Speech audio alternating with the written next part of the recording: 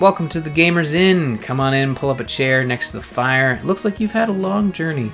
I'm your host, Ryan, and joining me tonight is Jon. Jon's here again. Jocelyn's away this week, but will return next week. She's getting married this weekend, so certainly send some congrats and well wishes to her on Twitter. I'm sure a lot of folks will be joining in on that fun. But Jon, you're here, ready to chat video games. How's it going? That's right. Good. Hi, Ryan. Good to be back. I'm very excited to be joining you again. We were just saying, it's been a while. It has been. We have another No Man's Sky expansion to talk about. I feel like every time you come on, we're talking about No Man's Sky. No, that's not true. You and I have been playing a lot of Resident Evil 2, and I've been listening to Core, and you tried to open this conversation about this great game, Resident Evil 2, and they shot you down. Scott was too scared, Bo was indifferent, and you were left hanging. And I felt like, you know what? This guy deserves to talk about Resident Evil 2. I'm so happy someone's giving me an outlet because, Scott just knows that it's a future engine for horror for him. True. So he wants to ignore it. Bo is he's a passionate lover of games. He picks one game, he gets very serious about it, and then he moves on eventually. And so talking to him about another game when he's in the throes of passion, it's Valentine's Day. We can talk about games this way, right? Yeah. When he's in the throes of passion with a game, he just doesn't care. He doesn't want to hear it. Yeah, I think he's throwing passion at Apex Legends currently as we're speaking. Yes. So, and we'll talk a bit about Apex Legends as well, but it's funny. I've been talking, Resident Evil 2 is one of those games, speaking of games you latch onto, Resident Evil 2 is a game that I've surprisingly latched onto in the last 2 weeks. I think this is the third week in a row where I've talked to some capacity, but I think tonight, due to you and I playing a good chunk of this game, we're going to get some spoilers in here. We're not going to say this is how it ends, and also if you know how Resident Evil 2 ends. Can we talk about how it ends? Yeah, let's talk about how it ends. If you want to talk about it, I was just going to say, how it ends, like every other Resident Evil game, you just shoot at something that just won't stop growing and pulsating and just leaking things. And you just keep shooting it until eventually it explodes or sinks away into the corner. That's the ending of every Resident Evil game. But we'll talk about the endings. And if you're looking to avoid spoilers of Resident Evil 2, you can jump out now. Don't skip the episode. We're going to talk about Apex Legends. We're going to talk about Nintendo Direct later on. So just, skip ahead a little bit. But honestly, Resident Evil 2 spoilers, not that big a deal. It's not a long game. No. I would recommend this because it's always so hard to say, well, we'll only talk about spoilers for X amount of time. Yeah. So here's my recommendation. Pause us. Yeah. Go buy the game. Play through it, and then unpause. Yeah, you could probably beat a majority of what we're going to talk about before the next Gamers In episode is recorded and put on the feed. True. So you're right, it is a short game, and that kind of surprised me because I think I beat the first playthrough in about 6 hours, and then I did my second run and finished that in about the same amount of time. So all in all, to get the full true ending, I think, unless you beat it twice again and you get an even different ending. I don't know if that's the case, but I did get the true ending, and that took about 12 hours in total. But yeah, so how did you go through it? You did Leon first, and then you played through your second run as Claire? Yeah, so I did Leon A, then Claire B, and then I jumped right into Claire A, and now I am currently working on Leon B. Mm-hmm.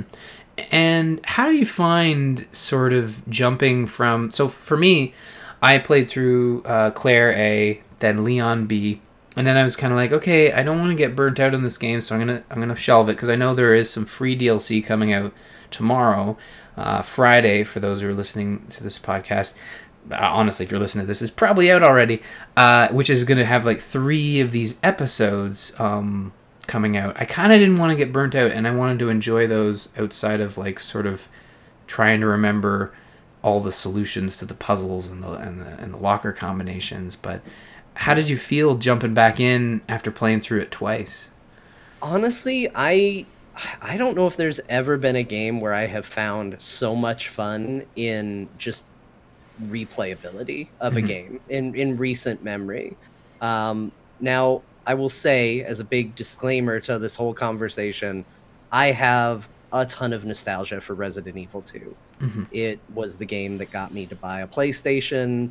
I used to just play it religiously. I've played it on PlayStation. I've played it on PC. I've been one of those people just sitting in the background going, man, they keep remaking games with stupid Chris in it. When are they going to remake a game with Leon? Except for 4, which comes out on everything. We all know. Yeah. That. But I have a huge nostalgia love for the original Resident Evil 2. So take everything I say with at least a little bit of a grain of salt, because I love this particular entry in the series. I love these characters. I love this story. But there's something extremely rewarding about, it's a game that holds back resources a lot. I'm sure you felt that way in your playthrough, that you were out of ammo constantly, or you would feel like you had a ton and then in one encounter it was all gone. Mm-hmm. Yeah, ammo's one of those things that if it's not the ammo that's being exhausted, it's the inventory slots. So oftentimes I'd find, well, I'm either going to leave stuff behind and come back for it, or I'm just going to... Eventually I found a way where you're right, you would expend your ammo in one fight, because what I would take around with me is I wouldn't be loading up my inventory with ammunition. I just load every gun I have to its capacity, and that's what I would run around with. And you're right, you have a bad encounter, and suddenly you're limping back to the item box trying to find more ammo.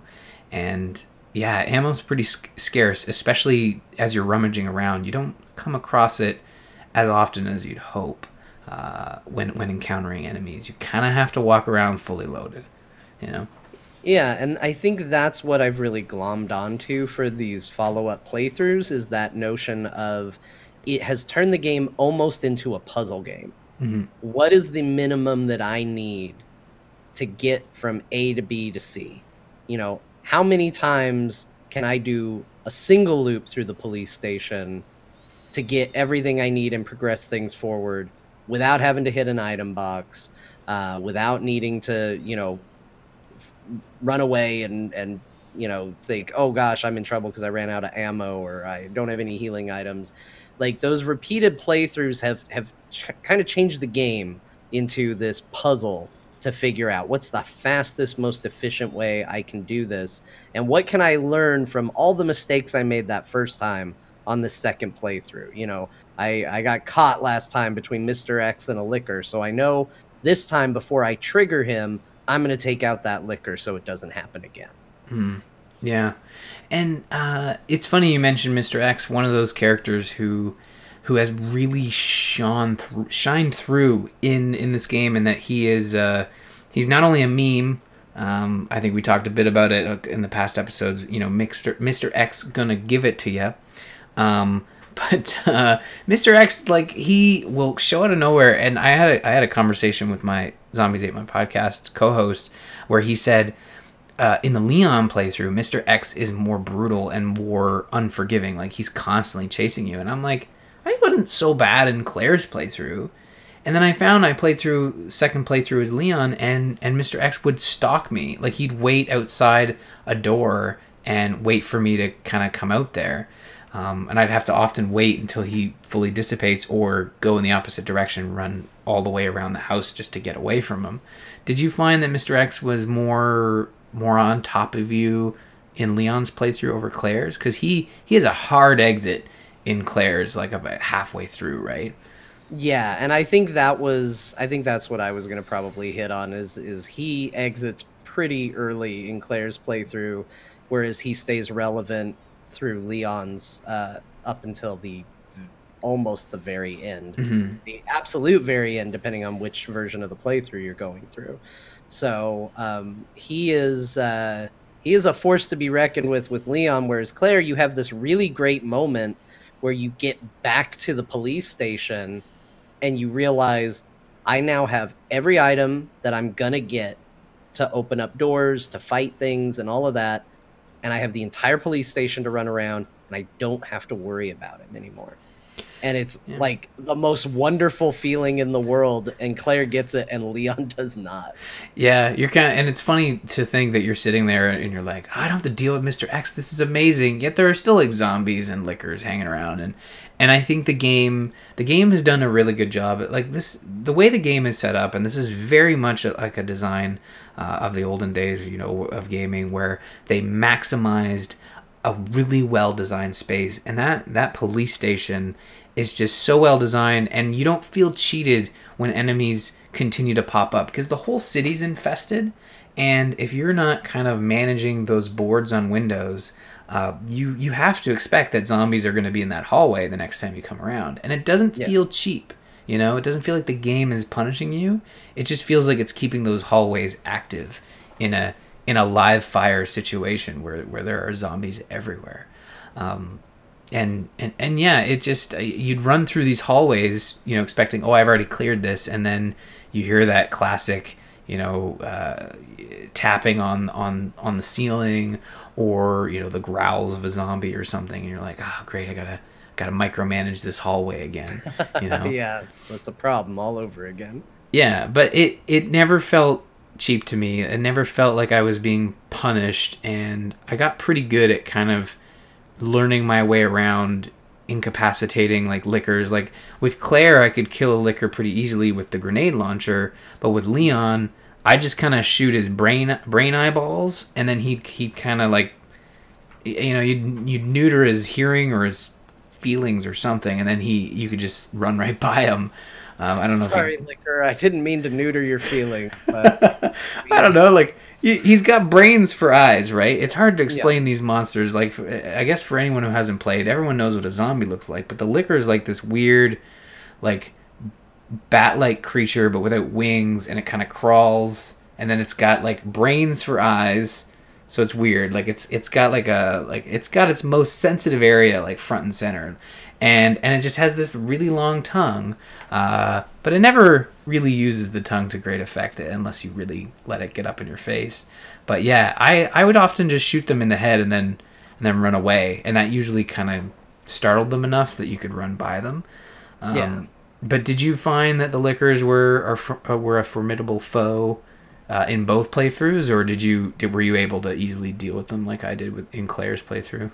So with Leon, I did a lot of walking past them. Mm-hmm. Just walk right past them, and they don't care. And that certainly made for some great tense moments. I've clipped it a couple times from my playthrough, because I did stream it. But good. I did. There were a couple times where it's right in front of you and you're staring at it, and you're like, well, what am I going to do about this? And then it starts walking towards you, and you're just like, oh, don't move. You pull the Jurassic Park, just go freeze. And then it touches you and it just attacks you, and so it has its scary moments for sure. Mm-hmm. But I didn't fight a lot of them as Leon, and I really regretted it, because then there were later bits where I was trying to get around the police station and there were lickers flying at me all over the place, but I didn't have time to fight him because I also had Mr. X walking after me. And so it was just like, well, I can't deal with all this right now, so I'm just going to run and hope for the best. Mm-hmm. And so now that I'm on Leon B, I'm curious how it's all going to go, because now I would be probably a little bit more willing to give them a fight and see what happens. I definitely, in the cases where I fought him, it was harder for Leon. Yeah, the lickers are tougher with Leon, but you're right. Like you can walk by them, and that's certainly a source of this tension. And there are also moments where they switch up the encounters. Like I played Claire A and Leon B very close together, and I'd even come up to a moment in my second playthrough with Leon to realize that I remember this moment. There's all these people come back to life. There's lickers that show up. Like this is a trap. And it didn't happen, but then when I exited a room, it happened anyways, and I was like, it lulled me into this false sense of security. But my favorite thing about the second playthrough, like right after the first one, is that there are these things these puzzles they don't explain. Like I completely missed in Claire's playthrough the submachine gun. So my first playthrough, I did not have that submachine gun because I didn't get the puzzle with the book and the arm thing. But then obviously with Leon's, I was like, oh, well, I can go back and do this right now and get, I think it was the Magnum, maybe. So there's those right. puzzles that you're fumbling through in the first playthrough, and then in the second one, this is like old hat. So, but you're right, it's still very satisfying to solve those puzzles, and that didn't get old. And they actually kind of mix some up too, right? Like in your second playthrough, they change the way that you're solving that first major puzzle of going into the basement of the police station, right? Yeah. Which is such a cool idea that they treat this second playthrough as a different playthrough as opposed to just do it again for an achievement, you know? Yeah, and it messes with you with in some really satisfying ways for that. You know, you on Claire, you may go down into a place and it's like, oh, I've got so many lickers to fight. And then you know, I went the other way, but, you know, probably on your playthrough, you go down there and all right, yep, this is where I had to fight all those lickers. And now you got dogs. Mm-hmm. Hello, a bunch of zombie dogs that are now going to come after you. And, you know, it's easier to kill a zombie dog, but it's trickier in different ways. You know, there's no sneaking past them, and they're much quicker. They take less hits, but, you know, it changes it up that way. And I think one of the most interesting ones that I ran into was the interrogation room, where when I played through as Leon the first time, you know, you don't get the heart key as Leon. So you go into the interrogation room through the club key door, and you go into the room where the police officers would stand and observe, you know, an interrogation. And that glass is shattered. Mm-hmm. And so you go in there and you loot items, and then you jump over into the room where they would actually do the interrogating, and you can loot items there and then jump back through the glass. And then I played through as Claire, and you get the heart key, but not the club. So you go in on the heart side, and that glass is there. It hasn't been shattered. And I mean, I knew it was coming because it's in the original, but you go, you loot the room, and on your way back, a licker jumps through the glass at you. Yeah, that moment really there was a couple of moments. I think in terms of the jump scares, that's a really good one. There are a couple moments where I'd be walking through doors, and even though you have complete control of that camera, they do strategically. Sometimes zombies will kind of huddle in corners, and they will catch you as you're going through doors and kind of grab onto you. And if a zombie grabs you from the front, you do have that opportunity to defend yourself using some of your sub items. But if they grab you from behind, they're taking a big old bite out of Claire or Leon, and that brings your health pretty low. And that's what would normally get me with the scare jumps. But the lickers too, like you mentioned, running from Mr. X and just hoping for the best. There were a couple times where I was just like, I've got a couple of health potions. I'm just going to try to beeline it through here, because if Mr. X gets me, I'm toast. If these lickers kind of catch up. So I'm kind of like bobbing and weaving as these lickers are just jumping at me, and Mr. X, you can hear him in the background with his tunes going. But yeah, his sweet tunes. His sweet tunes. The game is they've just crafted this product that feels nostalgic but also modern, which is kind of a crazy balance to hit. Like, I can't think of another remake. I've been talking about this for 2 weeks, and I cannot think of another remake that has done something so successful like this. Off the top of my head, I really can't think of another remake that's done. No, it feels like a new game. It just feels like we made a new Resident Evil. It tells the story and has the settings and the locations and a bunch of homages to that thing that you might remember if you played it all those years ago. It just feels like a brand new game, and it's an awesome game. It's one of the most fun games I've played in a while. I mean, I understand I'm fanboying out a bit on this because I'm such a big Resident Evil 2 fan, but oh my gosh, is this game just fun. I just had a blast with it the entire time. And whenever I stopped playing it, I thought, I want to go back and play more of it because it's just that good. Yeah, no, I felt the same way. And until I finished my second run with Leon, I was like, I have to get back into this and finish it. It's not very often where I will focus in on one game like this. And this one's really done it. I am stoked for the free DLC, and I hope that they do more. Like, I know with Resident Evil 7, they supported it with free DLC and Right. a season pass. So I honestly would be super happy to see a season pass for this game. The free DLC, I'm imagining it's not out yet. I haven't played it. I don't have any information on it. I don't know if the reviews are out yet, but would it be safe to assume that we think the free DLC coming out is going to be like similar to these side stories that were presented in the game, you know, as playing as Sherry and playing as Ada Wong? Like, you think about that length, about an hour and a half each? That's what I would think. So I would hope that it's more like that and a little less like Fourth Survivor or Tofu modes, which are in there. Those things are cool for anybody who has ever looked into those. Basically, it's a get from point A to point B. You get one inventory full of items, and that's all the items you get to accomplish your goal. So I'm hoping this is more of a story, more of a, you know, picking up items, or, you know, even if it's just, you know, here's your set inventory. I hope it's less of a time trial and more of a just, you know, get in there and experience the story of it. They did say that one of them was going to be particularly challenging. So it sounds like there is going to be a level of like, well, this isn't necessarily just story for you to get in and just play through. Some of it might actually bring a lot of challenge to the front as well. But it's focusing on 3 characters that you kind of run into in the campaign.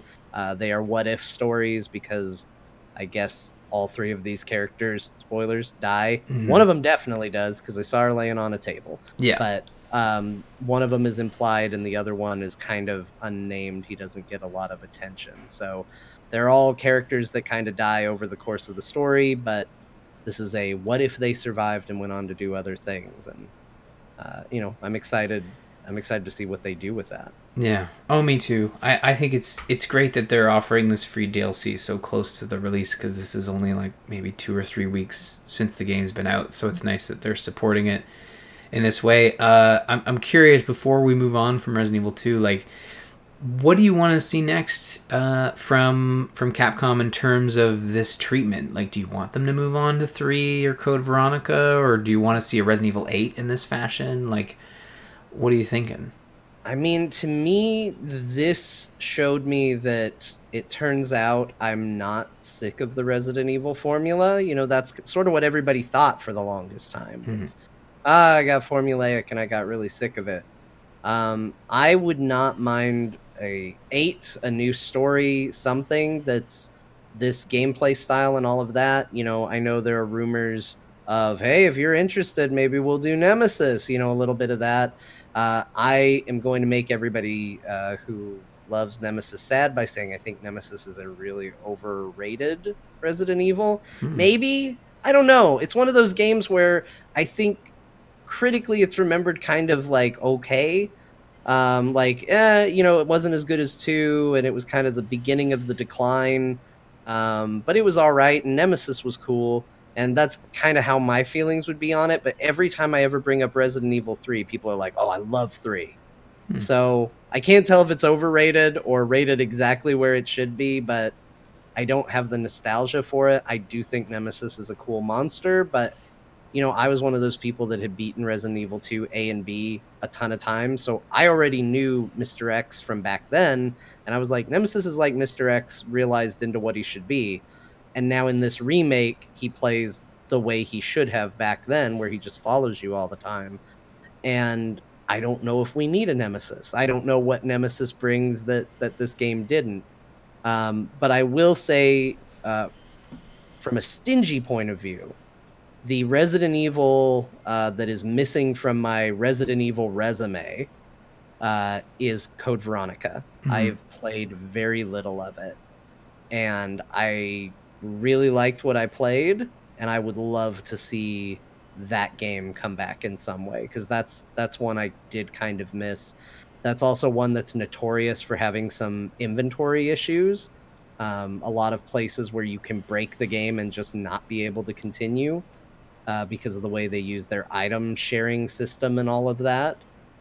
So I think it's a game that them looking at again could actually really benefit and be cool. But honestly, this just makes me excited for the franchise in general, because while I didn't play it, Resident Evil 7 looked great.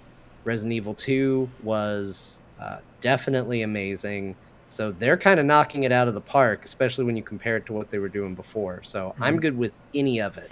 And one other thing I'll add, because this is another bit of DLC that was teased, and I think it's worth mentioning again because I'm such a lame super fan.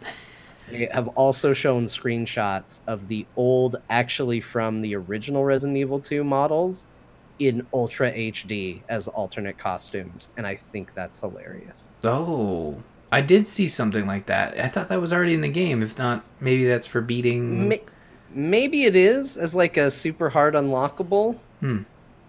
I read it as like, hey, this is coming to the game, but you never know. Sometimes people get that stuff wrong. Maybe it's part of the DLC coming out on Friday. It's interesting you mentioned you hadn't played Resident Evil 7. I think 7 has more of that horror element, but there's also a lot of the puzzles. But the puzzles aren't quite on par with what you're getting here in Resident Evil 2, but there is still some of those puzzles that require like item examination and combinations and kind of solving little puzzles like that. But it's not quite the same. I think Capcom has an opportunity here to look at Resident Evil 7 and look at the remake of Resident Evil 2 and decide, like, do we override? We've already done the override with Resident Evil 7, giving that new experience, but do we create two branching paths here with two types of variables, or do we overwrite one and continue? Resident Evil 8 is first person, and we just continue down the remake bandwagon. But I think to make a brand new game in the Resident Evil 2 remake style might be kind of tough. Like, I wonder if maybe its connection to a 20-year-old game has kind of kept it in that fashion, and maybe trying to replicate that in a new game could be tough. They've definitely tried it with the Revelations series, and those have never really been that well regarded. And I wonder if they might just hit that path again by going down that road. But it could be, and right now I think the advantage that they have is word is they have two teams now. They have two Resident Evil teams. They have the 7 team, and now they have this 2 remake team. So they do have the option to kind of pick and choose and do both. I'll say probably the only reason there's 2 reasons. One was I was playing through with Scott, so True. That's why I wasn't playing initially. But the first person really threw me off. I think one of the core elements of Resident Evil, in my opinion, is I like the characters, or I don't like the characters if it's Chris. So, but you develop, whether you like them or don't like them, you develop opinions on these characters as you play through them. I have no opinion of the character in 7 because it was in first person. I don't know what he looks like. I don't know anything really about him. I know he has a girlfriend that lopped off his hand, but that's about all I really seem to kind of know about him. And so there's this element where it was like, yeah, it seems like a really cool game.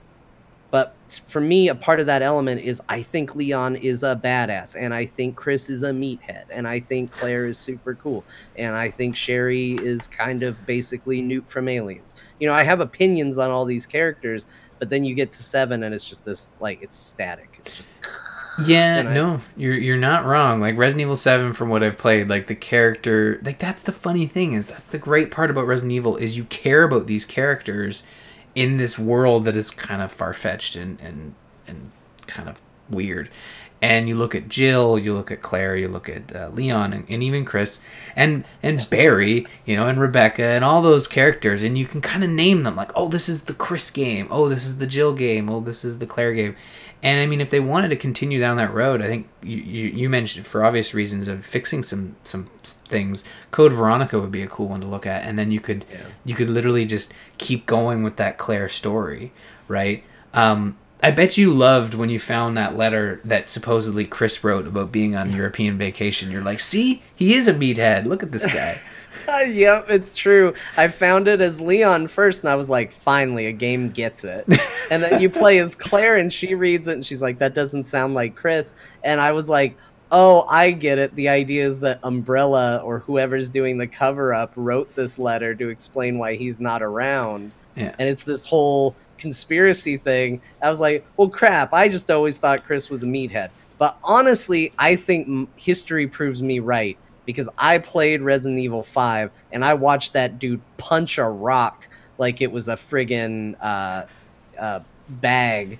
And on weight day, none of those made sense. You can tell I work out all the time. But he just like went to town on a rock with his fists. And I was like, all right, Chris is the worst. He's the absolute worst character in the world.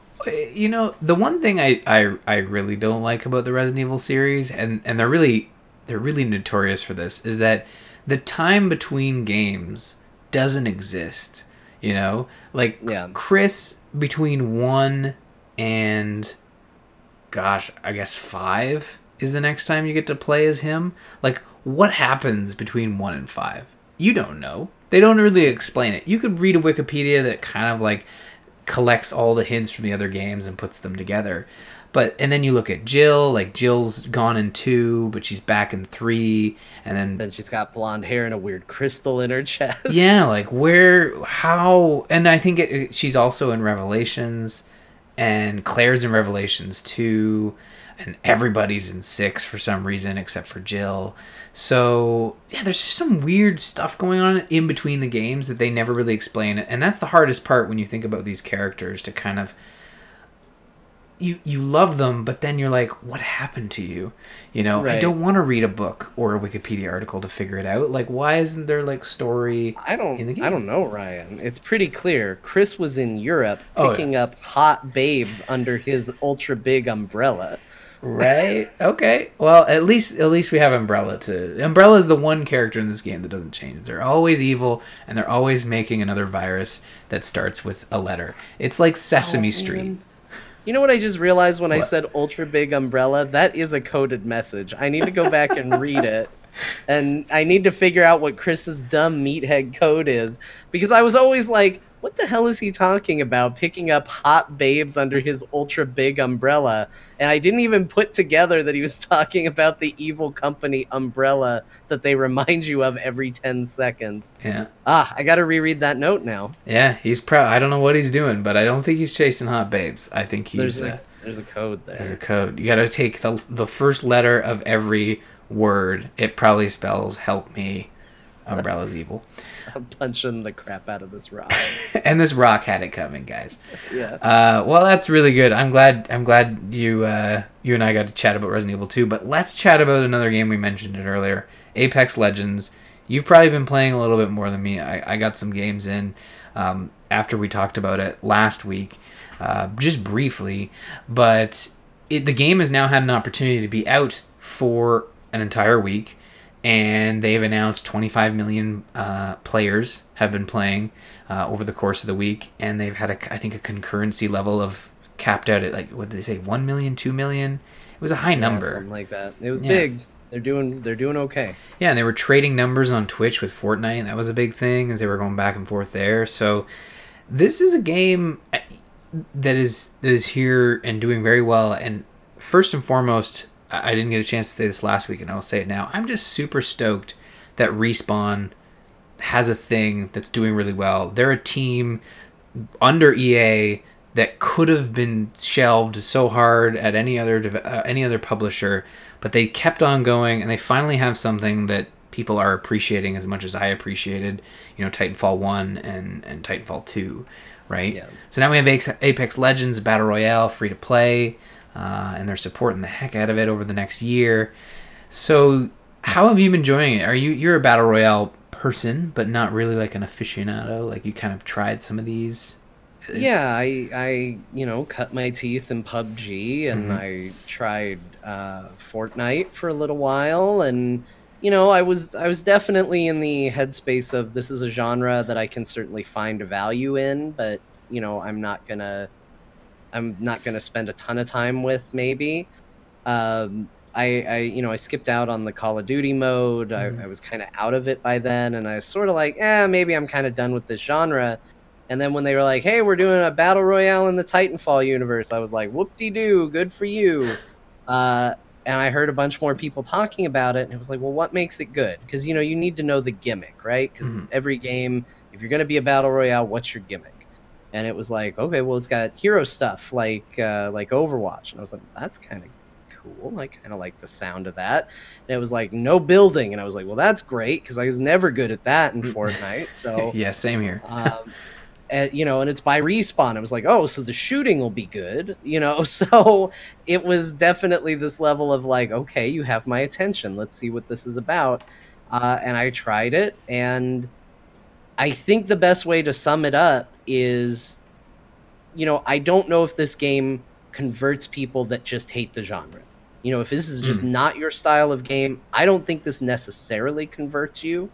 But if you got something out of it in the past, or if you saw potential there, I feel like this is that first game that came around and said, hey, it's been a really weird era. Here's the refinement of what it is. You know, this is the World of Warcraft to MMOs prior to World of Warcraft. Like, I started NeverQuest. There was plenty to love in MMOs before WoW, but WoW came along and did things very differently and refined everything into a very different place. And to me, that's what Apex Legends does for Battle Royale style games.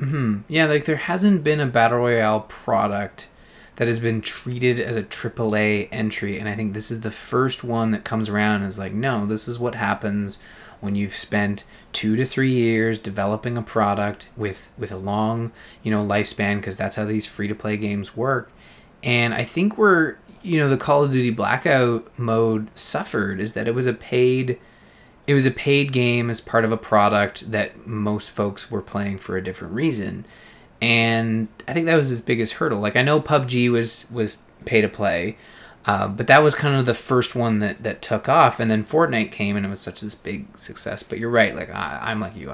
The building is an aspect that, I will never be able to be as good as some of those other people. Like, they build and shoot, and it's fun to watch. But in my mind, when they first announced Fortnite as a battle royale, it was like, oh, people are going to build these like fantastic defenses and have these battles across the fields in their little shacks. But it turns out people are just building walls while trying to shoot people and building ramps and jumping down at folks. It's like the Matrix. You know, like they're Matrix fighting, but they're Matrix fightings with like wooden shacks, you know? Yeah, and some people are Neo in that world, but a lot of us are...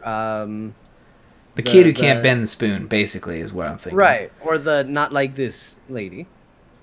Yeah. Not like this. Not like that, yeah. And that's what you say every time someone builds a ramp in front of you. Yeah. You just stand there and go, not like this. Not like this. Shot in the head. Yeah. I do not want to be unplugged from the Matrix. Please don't. And it never really clicked, but I understand it was big with a lot of folks. And you're right. This is not a game that's gonna reset your opinion on battle royales, but I think for me, whenever I played PUBG and got it to work, and whenever I played Fortnite and didn't die right away, I appreciated the gameplay loop. I appreciated the experience it was trying to offer me, but the barrier to entry was too high for my skill level. And then I play Apex Legends, and it's just this polished experience. Everything is designed in just a specific way to just heighten that experience, and it felt really good. And that's why I really like it, and the fact that it's free to play, there's no barrier to entry. You don't have to pay for it. You can just jump in and play, and it runs really well. I cannot stress that enough. This thing does not run like garbage, similar to PUBG, which runs like garbage on my computer. I try to stream it or try to play it with friends, and PUBG would always crash. Like, I could never, like, I got it to work for maybe like 3 months, and then all of a sudden it just stopped loading into games, and people are like, oh, you need to get a new computer. And it's like, I mean, I can play most games, no problem. Just PUBG has issues. Yeah. It bad. Runs on hope. Yeah. I don't have enough hope in my computer, guys. Right. I only have 8 gigs of RAM and no hope. So I need to go a stick of hope, please. Yeah. I can dual RAM it. I can have 2 sticks of RAM and 2 sticks of hope. I just need to make sure that they're a dual channel hope, you know. Yes, make sure they're going to run in tandem. But no, with Apex Legends, like the hero skills, I don't think I've played enough to kind of really appreciate the hero's skills. But who's your go-to hero so far as you've been playing? I am almost exclusively Wraith. And like I said, I play a lot with just my friends, and nobody else in my friend group plays her. So that's part of why it's been almost exclusively her. If I was playing with randos, they're more likely to steal her. I like Bangalore a lot. She's pretty great. So probably between those two, I really want to like Gibraltar, but he looks like a penguin man. He looks like specifically Chill Penguin from Mega Man X, and I can't unsee it, and it's all I see when I look at him, and it honestly just makes me mad. It's like if you took Chill Penguin, and look, I know he's not a guy who slept in a tanning booth too long. I know this. I know that people have different skin colors, so I don't want to like all of a sudden get you a bunch of bad emails or anything. The problem is he looks too much like that guy, and I don't know the actor's name, but he's that actor that was really famous for just having like the darkest brown tan you've ever seen. But it was like a fake tan, or it was just like an intense tan, and his face looks like that actor. And so even though I know that this is not what they were going for, this is not how it's supposed to be, I just see that actor and I just think this dude is Chill Penguin from Mega Man X with a really bad tan, and it's throwing me off because I really want to like him. I think he's a pretty cool character, and his voice lines are all very friendly and positive, which I kind of love. But there's just something about him where I'm just like, I can't deal with Penguin Man right now. Yeah, and it's interesting, like the heroes, the way they've situated them. Maybe you need to get a skin for that character to kind of at least remove half the issue you have with it, which he looks like Penguin Man. It's the shield. It looks like a little wing. That's where most of the problem, I think, comes in. Because he's wearing armor, which kind of bulks up and rounds his body. And so he's got this round body, and he wears a little shield on one arm, and it's just a little tiny shield. And it just makes it look like he's got a little wing. I don't know. I wonder, like, for this game, I think part of it is the map is so well designed in a way. I know the game's been out for a week, and they're looking to add new heroes and weapons and skins, obviously. But do you think this game would they ever add another map, like do a different map, or yeah, like do you think they're going to do a new map? I feel like that would be the hardest thing to add to this game, because the one map they have in there obviously is so well designed. Do you think they look to add a new map down the road, or do you think that would be splitting the player base in a way that would make people unhappy? I wouldn't be surprised if they did it, I guess, but I think you're right. I mean, PUBG added a second map, and people didn't really like it that much. It was a good way in that game to encourage different weapon usage, and different fighting styles, and you can do that by changing the map around. And and then PUBG went on to release a whole bunch of different maps, and those saw various levels of popularity. But I do think, they have to be cognizant of the concern of people like this map, people play this game with this map, maybe don't break it, maybe don't ruin something if it's not broke. And I think, you look at what Fortnite has done, which is they changed the existing map in interesting ways. So I think maybe there's the possibility that they go that route too. Maybe they look at an area and they're like, well, we like our map, but this particular area, just nobody goes here. It's just kind of set up not super well. Maybe there's something more interesting we can do with this one area.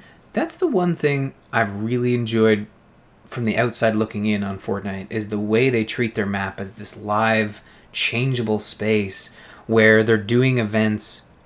Like you always hear about, oh my god, there's this cube that appeared in Fortnite. It's like, why aren't people like focused on shooting each other in that game? How are we taking time to look into the sky and see a giant cube come in and crush a building? Like, shouldn't you be paying attention to like the gameplay? I mean, maybe it's a good thing, as I should jump in when a mysterious object appears, then I can take care of the gawkers, right? Yeah, just take them all out. But it'd be really good to see that applied to a game I actually want to play. If they did that with Apex Legends, there's a lot of opportunity because the map does feel like it's got this personality. I was playing with Bo and Crofton, and this was the day it came out, and we kind of holed up in the bunker. So it's this rock formation, and then there's these two. It is a bunker, so there's two like shield doors on either side, and there's like kind of office space in between with stairs and stuff. And we kind of holed up in there until people came, and they had the high ground and they killed us all. But it was interesting. Like, you could do some fun things there. You could have a lot of different holiday events pop up where there's like decorations around. Maybe they could add weather effects. I think there's more potential and more fun in augmenting the current map, like you were saying, as opposed to my original idea of just making a new map.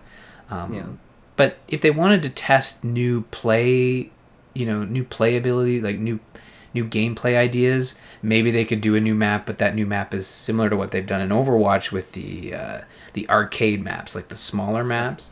I would like to see that, and maybe explore like some smaller versions, or because I don't think they could do larger. I think this is the max they could do with the engine, right?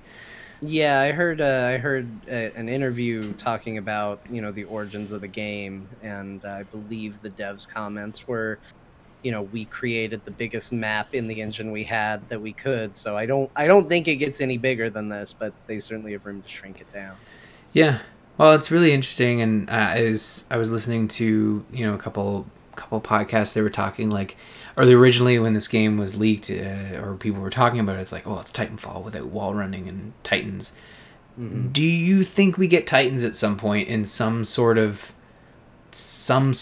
new game or new game mode? Like maybe there's a Titan battle royale where like there are 10 people and they're all Titans, and you're finding like parts. I don't know. Like, yeah, it'd be really cool if you could do like a Metroidvania where you come down and you are your hero, but then you're trying to find parts to build a Titan, and you and your 3 people, like, there's strategy to like splitting up and finding parts and building the Titan as quickly as possible. Like, that would be really neat. I think that'd be a cool mode. Yeah, I can see it definitely coming in as a mode, something special, a mode or an event, or something to that effect, where it's like, we got Titans, get in here and do it. The funny thing is I'm going backwards because I had played very little of Titanfall 2, but knowing that it was, same shooting mechanics, a lot of the same guns, I went back and started playing through that campaign again when this game kind of took off. And the funny thing is now looking at it from the other perspective, where I've played this game outside of the Titans, when I'm playing Titanfall 2, I'm like, I don't need a mission where I'm in the Titan. I want a mission where I'm running around. Like, those are appealing more to me in Titanfall 2, simply because it's like, I've been playing a lot of Apex Legends and I'm going backwards with the way I'm playing. The one thing I do miss is wall running. I definitely understand why it doesn't exist in the game, but boy, is wall running fun when you get in and try that in Titanfall 2. And then you get in this game and you can do you can do a wall climb up to get really high up, and you can do the slide, but you sometimes get in the habit of it and you try to run on the wall and you go, oh, that's right, you can't do that. Yeah, I think that, Titanfall 2, the campaign is probably the best version of Half-Life 3 that we'll ever get. And I mean, that's just how the cookie crumbles at this point. But I think this is an interesting sort of follow-up to Titanfall 2, and I want to see more of that Titanfall 2 in this game, because that's the one thing, having played a lot of Titanfall and then a lot of Titanfall 2, especially the campaign, except for the robot that is in Apex Legends, who kind of looks like the robot from Titanfall 2, but I don't think it's the same one. Or, well, it's a mech, but it's like maybe the personality in that mech. Either way, I would love to see more connections from Titanfall 2 in Apex Legends, and I'm sure they'll get around to it, but like having the main character from Titanfall 2 as a hero in Apex Legends, I felt like that was a no-brainer, and they didn't do it at launch, which was kind of surprising. But it would be really good to see more of those connections, I think. Yeah. for sure. Okay, well, that was really cool. I'm really a big fan of Apex Legends. I really think if you haven't given it a shot, you should join the other 25 million people who have got on it. Yeah, no kidding. Just a few people. If you haven't played it yet, give it a go. Yeah. See how it goes for you. Remember when people were making fun of you for not knowing what Fortnite was? Well, come on. This is your chance to get on in the next, 50 million people have played this game. So yeah, exactly. They're going to add Thanos to this, and you're going to be sorry you didn't know what it was before Thanos was added. So right. You don't want to be the person that showed up when Thanos showed up. Jeez. Yeah, that's when it's old hat. Get with the times. My goodness. Could you imagine if the biggest win for Apex Legends is like, nah, Thanos already did Fortnite. Now this is Thanos in Apex Legends. He's back. He's back and better than ever. Well, before we head into the topic, let's look at patreon.com/thegamersin. That's how folks like you support the show. Every generous subscription that you give us goes right back into the show for us to play games like Resident Evil 2 and some of the games we're going to talk about in a little bit. But I want to welcome our February patron, Dominic. Thank you so much for being our February patron. Like Dominic, you can go to patreon.com/thegamersin and join in on the fun. Looking at our topic, we could not pass this up. Nintendo had a Direct, and we're going to talk about our favorite highlights of all the announcements. I don't know about you, John, but it seems like Nintendo forgot that E3 was in June because they dropped some hot bombs here. In a good way, I guess. That's a terrible way to phrase it. Anyways. Drop some hot bombs. All right. No, everybody loves a good hot bomb. Yeah. These, actually, a majority of what they showed, and I've listed a couple here, a majority of what they showed were some really cool surprises, but also some stellar hits that are all coming out this year, supposedly. So, I know you don't have a Switch, do you? I don't. Yeah. So did Tetris... It made me want one. Oh, okay. A lot. Because you owned a Wii U, did you not? Yeah, but for one game. Which game was that? Mario Maker. Oh, so... So maybe I might invest in a Switch for the sequel. Some would say it's a slippery slope. Because they've added slopes to the... Oh, I got it. That. Yeah, it was like the hot bomb thing again. I made a total mistake there. That took me a minute, but it was good. And also, I want to say this. I am extremely excited for what they showed. I'm extremely excited for Mario Maker 2. I want everybody to know that I'm excited for it. But I also want to be clear. There is something kind of lame about being like, guys, for reals. We added slopes. Put a 2 on it! Put a 2 on it!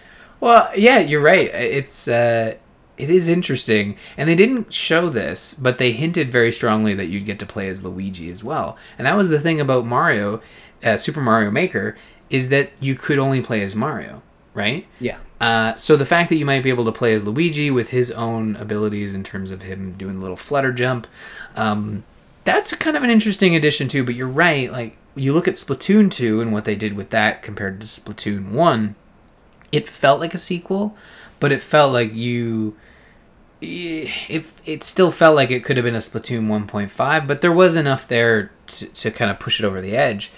And I think based on this trailer, you're right, I think there's more here in Super Mario Maker 2 that we're forgetting was not in the first one. And I think they've got a lot more to say, too, because we did see the angry sun. Yep. And in that clip, I could be wrong, but I swear I see one of those weird red-faced jumpy bad guys from Mario Brothers 2. I swear I see him in that, one panel. And if that's the case, if they put in Mario Brothers 2 stuff... Ooh, what if, like a tile set? Yeah. I'll buy a Switch for that. Mario Brothers 2 is great. Yeah, it's so good. I think here's the issue with Super Mario Brothers 2 is that I think a lot of folks may not know this or remember it, but Super Mario Brothers 2 was very much an American game, and I don't think it was released in Japan to the great effect that it was released here. And then it's not really a Mario game, but it's like a reskinned Japanese game or something. Yeah, I can't remember. It might be called Doki Doki Panic. Yeah, I'm gonna Google that because that sounds right to me, and I want to know if I was right. Doki Doki Panic sounds about right. Or I was gonna say it is Doki Doki Panic. Nailed it. You win. Got it. Next Jeopardy. Yep, oh gosh, no. But basically, it would be really cool to see that tile set, and I think when you think of the other tile sets that are missing from Super Mario Maker, that's the one that comes to mind, right? Yeah. Is there another one that... I don't think there's another 2D Mario that you can kind of slot in there. No, and I mean, they also really prominently featured, like, hey, Cat Mario showing up. You're not going to sell me on Cat Mario. I hated it when it was announced back then. I hate it now. For me, I will say this, and this is just showing my old school, like, there's people going to roll their eyes, and it's fine. I roll my eyes at myself all the time. You might as well have taken the Super Mario 3D World tile set out of that game. Or not 3D World, but new Super Mario Brothers, whatever. Might as well have gotten rid of it. I didn't make a single level out of it. If I saw your level was made out of it, I didn't play it. I had no interest, no desire to play any of those. So as soon as they show the like 3D, 2D Mario stuff, I'm just like, ugh, I'm out. I don't care. I want to make tile sets in Mario Brothers 1. Would have loved to have made it in Mario Brothers 2, but it wasn't there, probably for good reason. 3 and World, and that's all I really want to make levels out of. Yeah, I think the new one is there just to like show off sort of the HD graphics, but also be like, there are a lot of folks, not like you and I, who have come to Mario and that's their Mario. The 3DS, the DS Mario, like DS onwards, like that's their familiarity with the 2D, platforming of Mario. I could see that I don't want to get caught up on the Super Mario 2 tile, but I think the reason it would make a perfect addition for the sequel is that there's probably a lot of work that they need to do with Super Mario 2 to bring it up to all the other stuff that's in the other games, because as you remember from Super Mario Maker, it was all modular. You could create a whole world in the new Super Mario Brothers look, and then from a flip of the switch, change it back to 1985 Mario. Yeah. So I think that's where a lot of work will need to go into this, and there were really no power-ups in Super Mario 2. Like, you were just big or small. Yeah. That's about it. Honestly, having them, show a bunch of stuff that seemed like, maybe might be exclusive to the new Super Mario Brothers stuff, and you think about it and you're like, well, how are they going to do that in the old versions? Maybe they've decided it's worth it to just say, no, this is just exclusively available if you choose this tile set.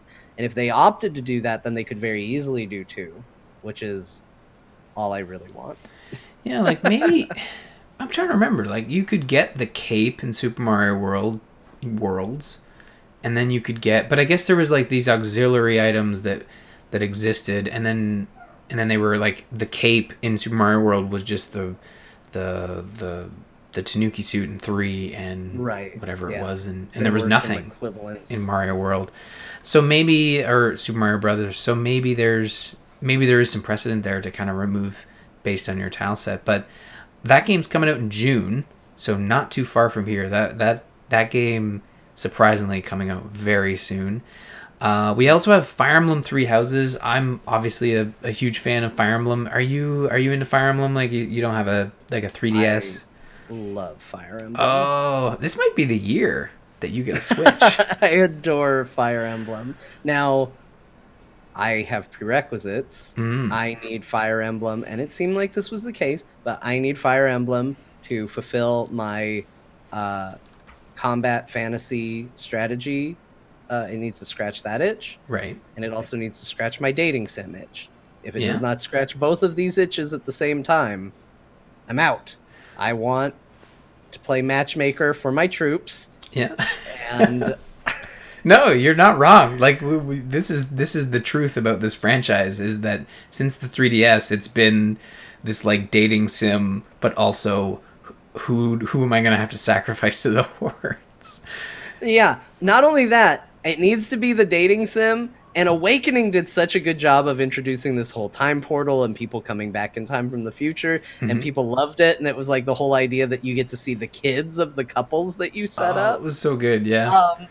And then they did the sequel, and they were like, well, we still want that mechanic. And it was just like, well, how are we going to explain it? And they went, I don't know, but it's in there. I think that one was weird, because I think technically the kids are born off screen, and then they are shipped off to this other world where they age super fast. Yeah, well, their time passes more quickly there than it does in the real world. But then, like, there is that weird explaining away that, like, as soon as someone's married, the whole story fast forwards like 3 years, and they send their toddler out into the into the fast forward realm. It was a stretch in Fates, but it looks like Fire Emblem Three Houses is going to, you play a professor, and you get to teach your students, and your army is made up of a bunch of students. So it's like Hogwarts, except you're sending your students into battle. I guess the later movies did that, so. Yeah, is it going to be weird, though, if as a teacher you hook up with one of your students? Yes. There's a fine... I mean, all is fair in love and war, I suppose, so maybe we're fine there, but you're right. Like, part of being the Avatar is the Avatar you can pair up with another character and all the other ones that have these mechanics, but yeah, I wonder how they'll do that. Maybe not all the characters are your students, and maybe you are also, like, they mention you being a teacher or professor, but maybe you are on par with your students, like you just happen to be someone who's like teaching for extra credit or something. I don't know, maybe there's something. Yeah, there's a lot of extra dialogue where it's just like, wow, we've really grown close since you graduated. You've been such a wonderful student, but now you have graduated into a adult who is now out in the world and capable of making your own decisions. And what a fierce and amazing and independent person you are since those days way in the past. Well, you know what? The Fire Emblem franchise has not been afraid to do some weird things with characters. I think there were some incidents in Awakening even where, you'd pair two characters, and one of those characters just probably probably not old enough to get married and have kids, and then all of a sudden, as soon as they're paired together, it's like, we found this kid. It just showed up from the future. I don't know when you have kids, but hopefully it's a while from now, because you're probably too young. Or they pull the anime trope of like, sure, she looks young, but she's actually 792. She's older than everybody, and you're like, that doesn't make me feel less creepy. Yeah. But thank you for trying. But I think Fire Emblem Three Houses looks interesting. They didn't show a lot of the strategicness and the battles and stuff. They kind of just showed like people walking and some arrows and some animations. So not really the greatest thing to show off in like a already 35-minute presentation, but I'm sure we'll get to see more when the game gets closer to its release date. It's coming out July. They actually dated it. I think it's July 26 or something. Yeah. So that's usually a good sign that it is coming out this time in July. So look forward to that. Tetris 99 was another surprise one. It's out now type thing, exclusive to the Nintendo online services. Latched onto the release a battle royale immediately method. It works quite well, I think, and honestly, I love Tetris, and I really love the Nintendo versions of Tetris. This is a Tetris developed by Nintendo, so this game will not, I doubt, would appear anywhere else. Like, the concept seems, it's crazy to think that Nintendo thought, let's make a battle royale Tetris. That doesn't seem like Nintendo to me. Like, this seems like a Tetris company, maybe, but this is a Nintendo game. And I was playing a bunch before we started recording because I wanted to kind of get a try at it, and it's really good. It feels like Tetris, but a lot of people are just screwing you up by sending lines your way, and it's pretty hectic, It's crazy. It seems nuts. I mean, it's crazy. I'm bad at Tetris. I'm not good. I got Tetris Effect, and it taught me how bad I was at Tetris, despite liking it. I don't know if I'm ready to go up against 99 people in Battle Tetris. Yeah. It feels like an engine for just making me frustrated, but you know, it's a cool idea, and I wouldn't begrudge anybody it. Yeah. Not No, a soul. it's a lot of fun, and it is free to play. You just have to have the online subscription. There doesn't appear to be like a monetary, scheme. Like there's no cosmetics. You're not giving them money for energy. You only get to play this game if you're giving Nintendo money for their subscription. And I think Tetris 99 is worth the $20 a year. That's my opinion. So definitely check it out if you have a Switch and you have a Nintendo Online subscription. It's a lot of fun, and you get to actually visually see all 99 people playing. It's a bit overwhelming at first, but then you kind of get your blinders on and you look at your own board and you kind of leave everybody out of it. But it's cool for people watching and spectating to kind of see. Yeah. It's like what you'd picture in the movies, like a master control board would look like. Someone in a big city, like flipping switches and stuff. Right. It looks like that. So it's really cool. Okay, well, they announced a lot of stuff. We're not going to go through all of it, but the last one for me that jumped out, and I think it jumped out for a lot of people, was the remake of Zelda Link's Awakening for the Switch. Yeah. And gotta say, did not see this coming. And as soon as I saw that Link on the boat, I had these flashbacks to like 20 years ago playing Link's Awakening DX on a Game Boy Color in the summer. I remember vividly in the back of a truck, like in the or in the I don't know, you don't call it the bucket, whatever it's called, the back of the truck. Right. And we were driving, we were camping at, we called it the river. I'm really showing my my country bumpkin here, but we used to go to the river every weekend, and we would camp there. We had a trailer and stuff, and we had a good time. And I remember bringing my Game Boy, and I remember playing a lot of Link's Awakening DX, and I probably still have the game somewhere. But I really, really cannot wait for this game. Like, did you play Link's Awakening back in the day? I did. It was one of my favorite Zelda games. It was one of the first games I can remember beating, the very original. It was back in a time where, a lot of people played a lot of games and you didn't always get through them and all of that. And I remember beating it and feeling very accomplished with myself. And then when the Game Boy Color came out and DX came out, I remember thinking, oh my gosh, this is so exciting. I was excited about it then, as I am about this now. I was just like, oh, this is one of my favorite games. It's going to look like a real Zelda now. And, I played a ton of that when it came out and, played through it. And so seeing this come back out, was crazy because I'm not joking. I'm 100% serious about this story. Not that it's the most unbelievable thing in the world, but earlier that day, I had deliberately pulled out my phone, pulled open YouTube, and looked up the Windfish's Ballad and played it that day. You summoned before this. The direct even started. Yeah, I you know what? Yes, I think that's right, Ryan, and I would like to take all the credit for the existence of this game. It's crazy. Like, I wouldn't have even pegged Link's Awakening for a remake. It's it's a weird game. Yeah. It's like all a dream too. Spoiler alert! Like they explain it away. Spoilers for a game just announced. It's all a dream. It is. Wow, just announced also a remake. I think it originally. So I had quoted 98, but I think it originally came out in 93. Like it was an early Game Boy title, was it not? Mm-hmm.